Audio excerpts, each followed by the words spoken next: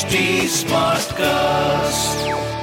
You are listening to a Mint production brought to you by HT Smartcast. Hello, welcome to Why Not Mint Money. I'm Satya Sontanam from Mint's personal finance team. Have you watched Shark Tank TV series where the entrepreneurs pitch their story ideas to judges? Were you ever so impressed with a pitch that you thought to yourself, how can I invest in that company? Unlike listed equity shares, investing in startups and the unlisted space is not very easy. There are alternate investment funds, AIFs, in India that are giving access to invest in such early stage companies through Category 1 and Category 2 funds.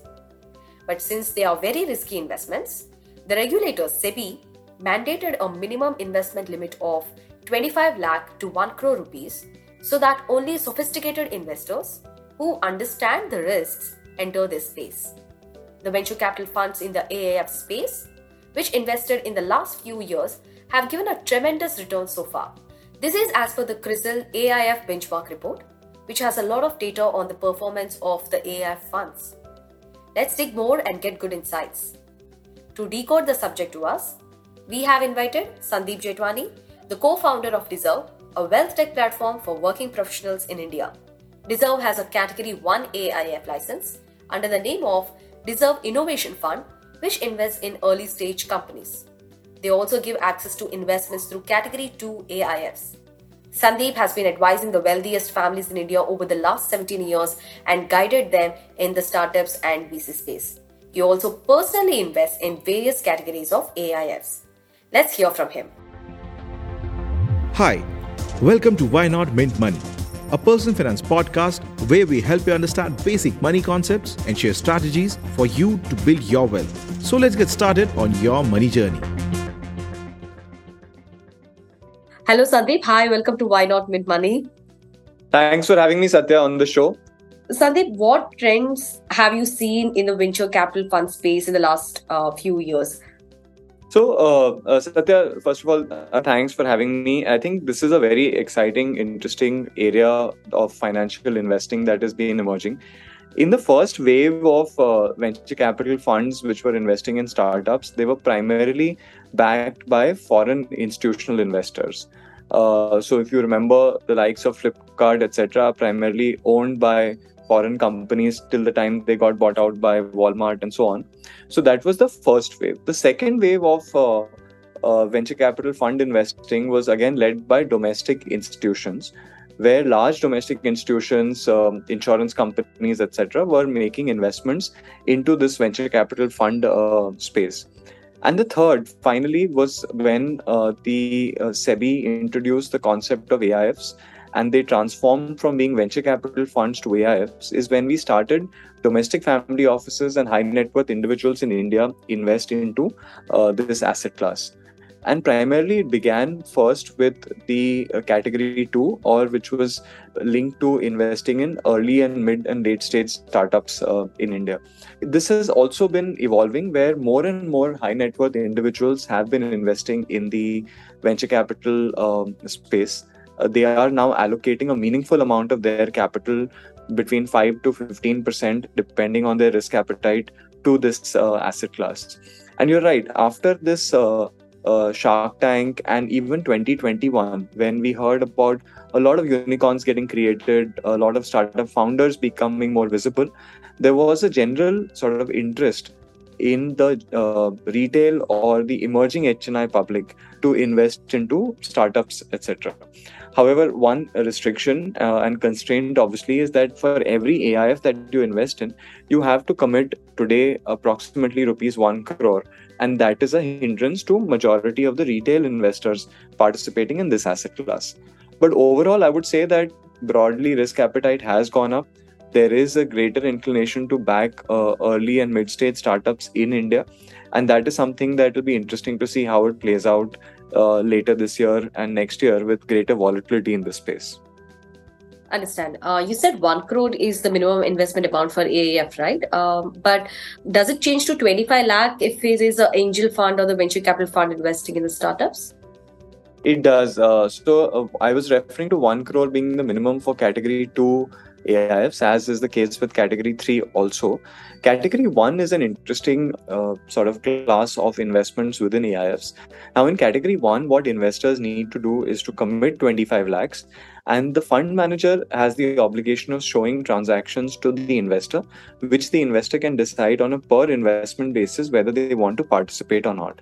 So unlike category 2, where you give money to a fund manager and they allocate money, in category 1, the onus is on the fund manager to diligence the asset, recommend it, and then the decision point finally rests with the ultimate investor.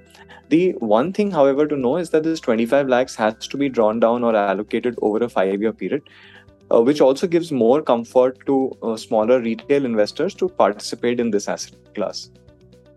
Understand. So before going to further questions about the venture capital funds and the unlisted space investment, could you give some brief introduction about the category 1, 2, 3 funds in the AIF space? Sure. So, Satya, category 1, as envisaged by SEBI, was meant to be for early stage investments in startups which have been around for less than a certain number of years, and where the top line or turnover is less than a certain amount. That essentially ensures that you are actually investing in very early stage companies. Here, investors can commit 25 lakhs or more over a 5-year period, which the fund manager can draw down in a very interesting way. The fund manager has to make recommendations to the ultimate investor of every transaction that they are recommending, and then the individual investor can decide whether they want to participate in that one or not. So that is category 1 AIFs. Category 2 AIFs were primarily meant to invest in mid and late stage companies, though they have also invested in early stage companies in the venture capital space. But there are also category 2 AIFs which invest in structured credit, which is high yielding fixed income, which is typically more aggressive than your usual bonds and such. Now, in this category, the investor commits an amount of 1 crore or more, which the fund manager draws down as and when they deem fit. The fund manager then allocates the capital under the constraints of the private placement memorandum, which the investor has seen and signed with the fund manager. So in a sense, this is a blind pool where the fund manager will invest according to the strategy that they have outlined to the investor at the time of fundraising. So that is on the category 2 side. Category 3 AIFs were primarily intended to be a replacement for the hedge fund space, and therefore a lot of long short funds emerged in this category. Here again, there are fund managers who draw down the 1 crore or more upfront. There are fund managers who draw down 1 crore over a period of time, because within category 3 also there are open and closed-ended AIFs. However, lately a lot of listed equity fund managers have used these strategies or used the category 3 vehicle for long-only public equity portfolios as well.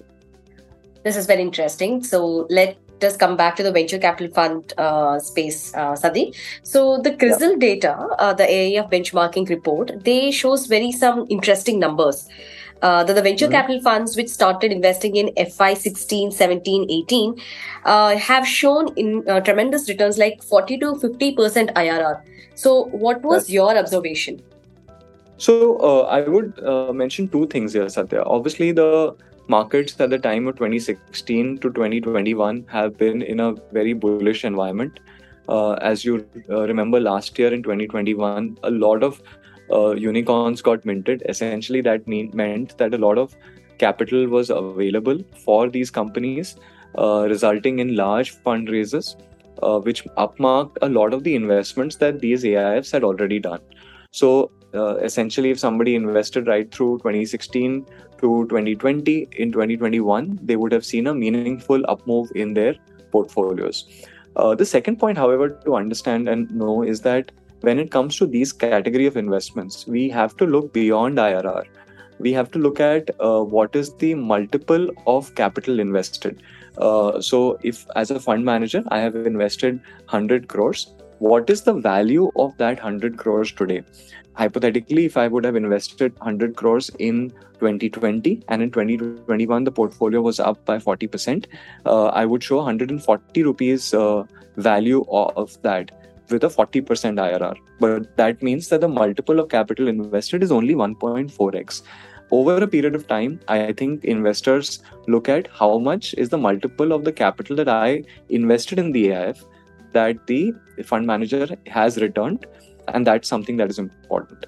And linked to this second point is the fact that how much capital have fund managers returned. And up until now, I think the capital returned has not been substantial. So I think we have, while the returns are exciting from an IRR perspective, we also have to look at what is the multiple of capital invested and how much is the capital has been distributed by the fund manager. Okay, as for your analysis, what is the kind of multiple that these startup AIFs are giving in the last few years?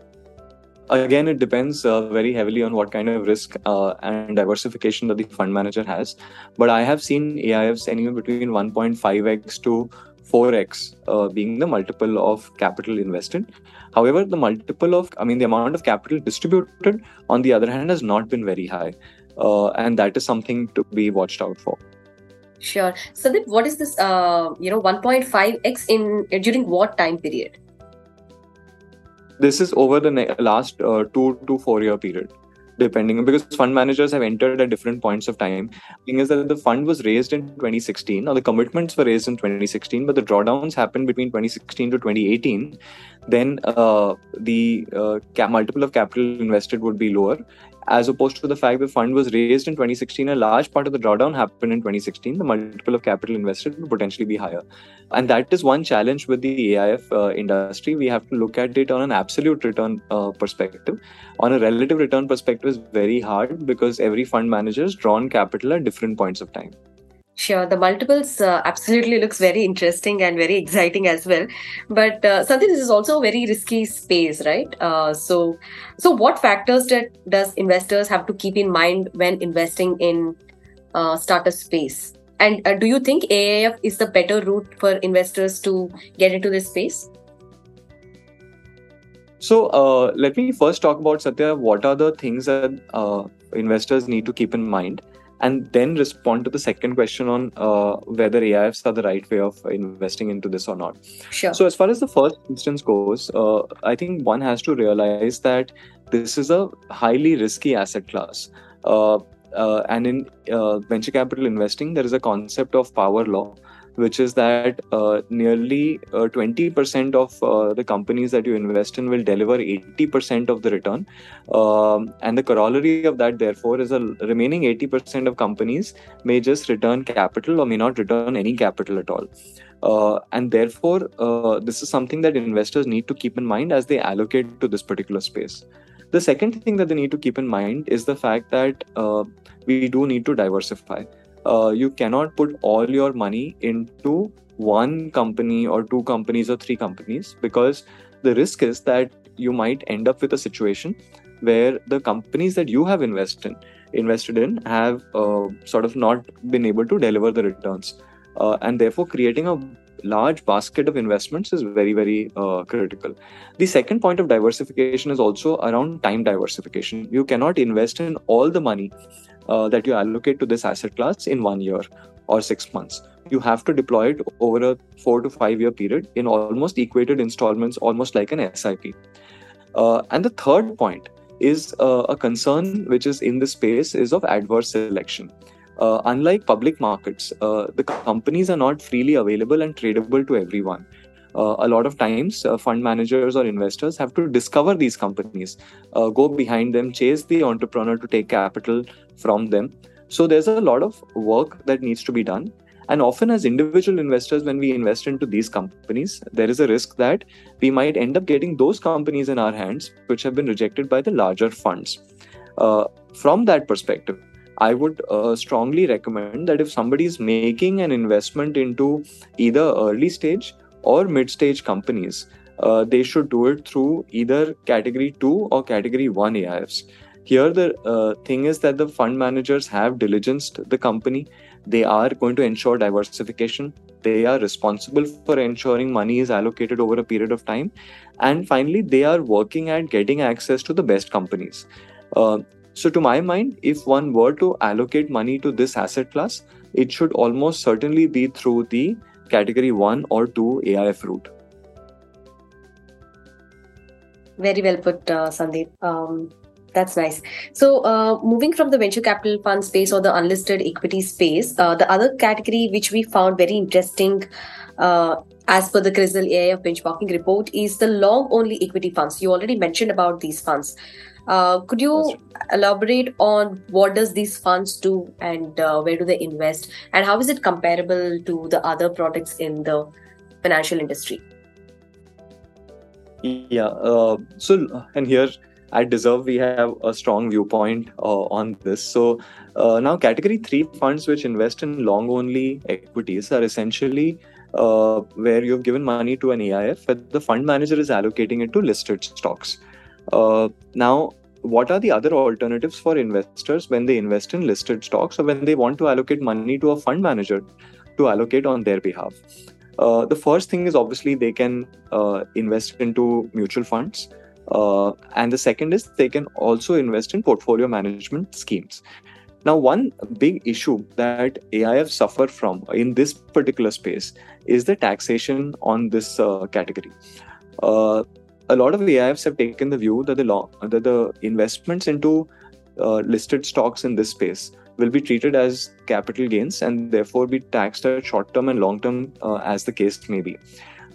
Which essentially means that every time that the fund manager is making a transaction in the AIF, the fund manager or the AIF is having to pay tax depending on whether it is short-term or long-term. This is not similar to what PMSs does, right? Absolutely. This is similar to what PMSs does, but here, relative to both PMSs and AIFs, mutual funds stand at a higher level because there every trade within the fund is not taxable. I only pay tax as an investor when I exit the mutual fund. So this is essentially something that leads to advancement of tax in my portfolio. So that is one issue that AIFs and PMSs both face. The second issue AIFs and PMSs both face is, or category 3 AIFs and PMSs both face, is that the dividend issued by the companies which they have invested in is taxable in the hands of either the AIF in case of category 3 or in the case of PMS in the hands of the investor. Again, here where the tax rates are higher because dividend above a certain threshold is taxable at the marginal rate. In case of mutual funds, the fund doesn't pay tax. The investor pays tax as capital gains when they exit the fund. So this is the second disadvantage that both AIFs and PMSs have. The third disadvantage, which again both AIFs and PMSs have, is the expenses that they pay cannot be netted off in the capital gains and adjusted against the tax. Whereas in case of mutual funds, the expenses are netted off in the NAV, and therefore only when the investor exits the fund when they pay tax, and the tax is netted off for the capital gains portion and the fees paid. Whereas in case of AIFs and PMSs, the fees is separate and over and above the tax already paid. The fourth sort of level of differentiation, and this is specific to AIFs, is that in case of PMSs, if I have a loss or gain in my books and the PMS has a opposite entry or loss or gain, that can be offset. Whereas in case of the AIF, the taxes are dealt with at the AIF level and therefore I cannot get benefit of that. So net, there are major tax disadvantages that AIFs and PMSs have relative to mutual funds, AIFs more so than PMSs. So our preference is that all things being equal, I would first invest ideally in a mutual fund, followed by a PMS, followed by a category 3 AIF. The only reason I would put money into category 3 AIFs over and above mutual funds is if there is significant performance differential that comes up in these category 3 funds over mutual funds. And here again, when we look at the performance of the basket to basket, and what do I mean by basket to basket? Is it looking at a basket of AIFs, a basket of PMSs, and a basket of mutual funds? Is there material outperformance that category 3 AIFs or even PMSs have delivered relative to mutual funds? The answer is certainly no. And therefore, if there is no historical return that is guiding me to put more money into PMSs and AIFs, and there are tax disadvantages, we end up preferring mutual funds for taking this exposure. This is brilliant, Sandeep. So the AIFs are coming up with less tax efficient. These are the less tax efficient vehicles, as well as they charge more fee, but the performance has been at par with the mutual funds or the PMSs, or even lower than that. Is that what you're saying? So they are certainly tax inefficient relative to mutual funds. In terms of fees, obviously, I cannot comment on that because there are AIFs at different fee structures. There are some which are equal to mutual funds, some potentially maybe lower or slightly higher. So it's very hard to generalize that. But on the performance side, certainly, there is very little evidence to say that AIFs outperform mutual funds on the category 3 side. So in my view, category 1 and category 2 should be used for angel and venture capital investing into companies. Category 2 can also be used for structured credit. Category 3 is ideal for investing in long, short or hedge fund type strategies. And that's the way we should look at the AIF space. Yeah, but not for the long only equity funds in the category 3. Investors That's will be better off investing in either a mutual fund or PMS, right? That is right. Understand.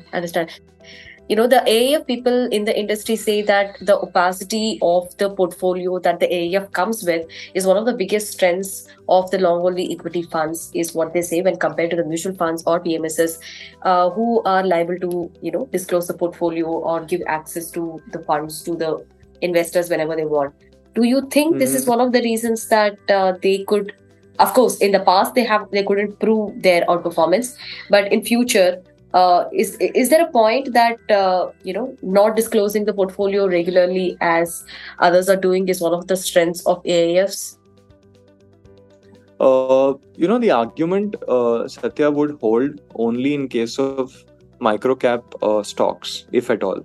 Because in case of large cap and mid cap stocks, the market is relatively liquid, and therefore the disclosures should not, to my mind, hurt the interest of the investor in that particular AIF or mutual fund, as the case may be. So in case of micro caps, potentially yes, the argument would apply, but we don't see strong evidence of outperformance to justify that particular statement.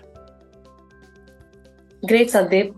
This has been really, really interesting. I found it very interesting. Absolutely. I think you summarized it well. And Satya, I'm glad that you've thrown some light on this particular topic. And I hope more investors benefit from this. Absolutely. With inputs from experts like you, it's really, really interesting. Thanks, Sandeep. Thank you so much. Bye-bye. Thank you. Thanks.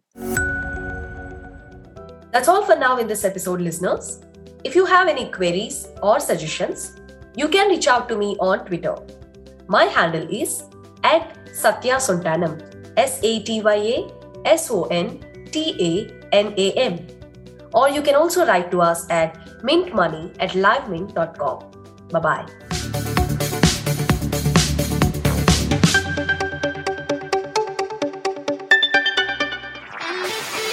This was a Mint production brought to you by HT Smartcast. HT Smartcast.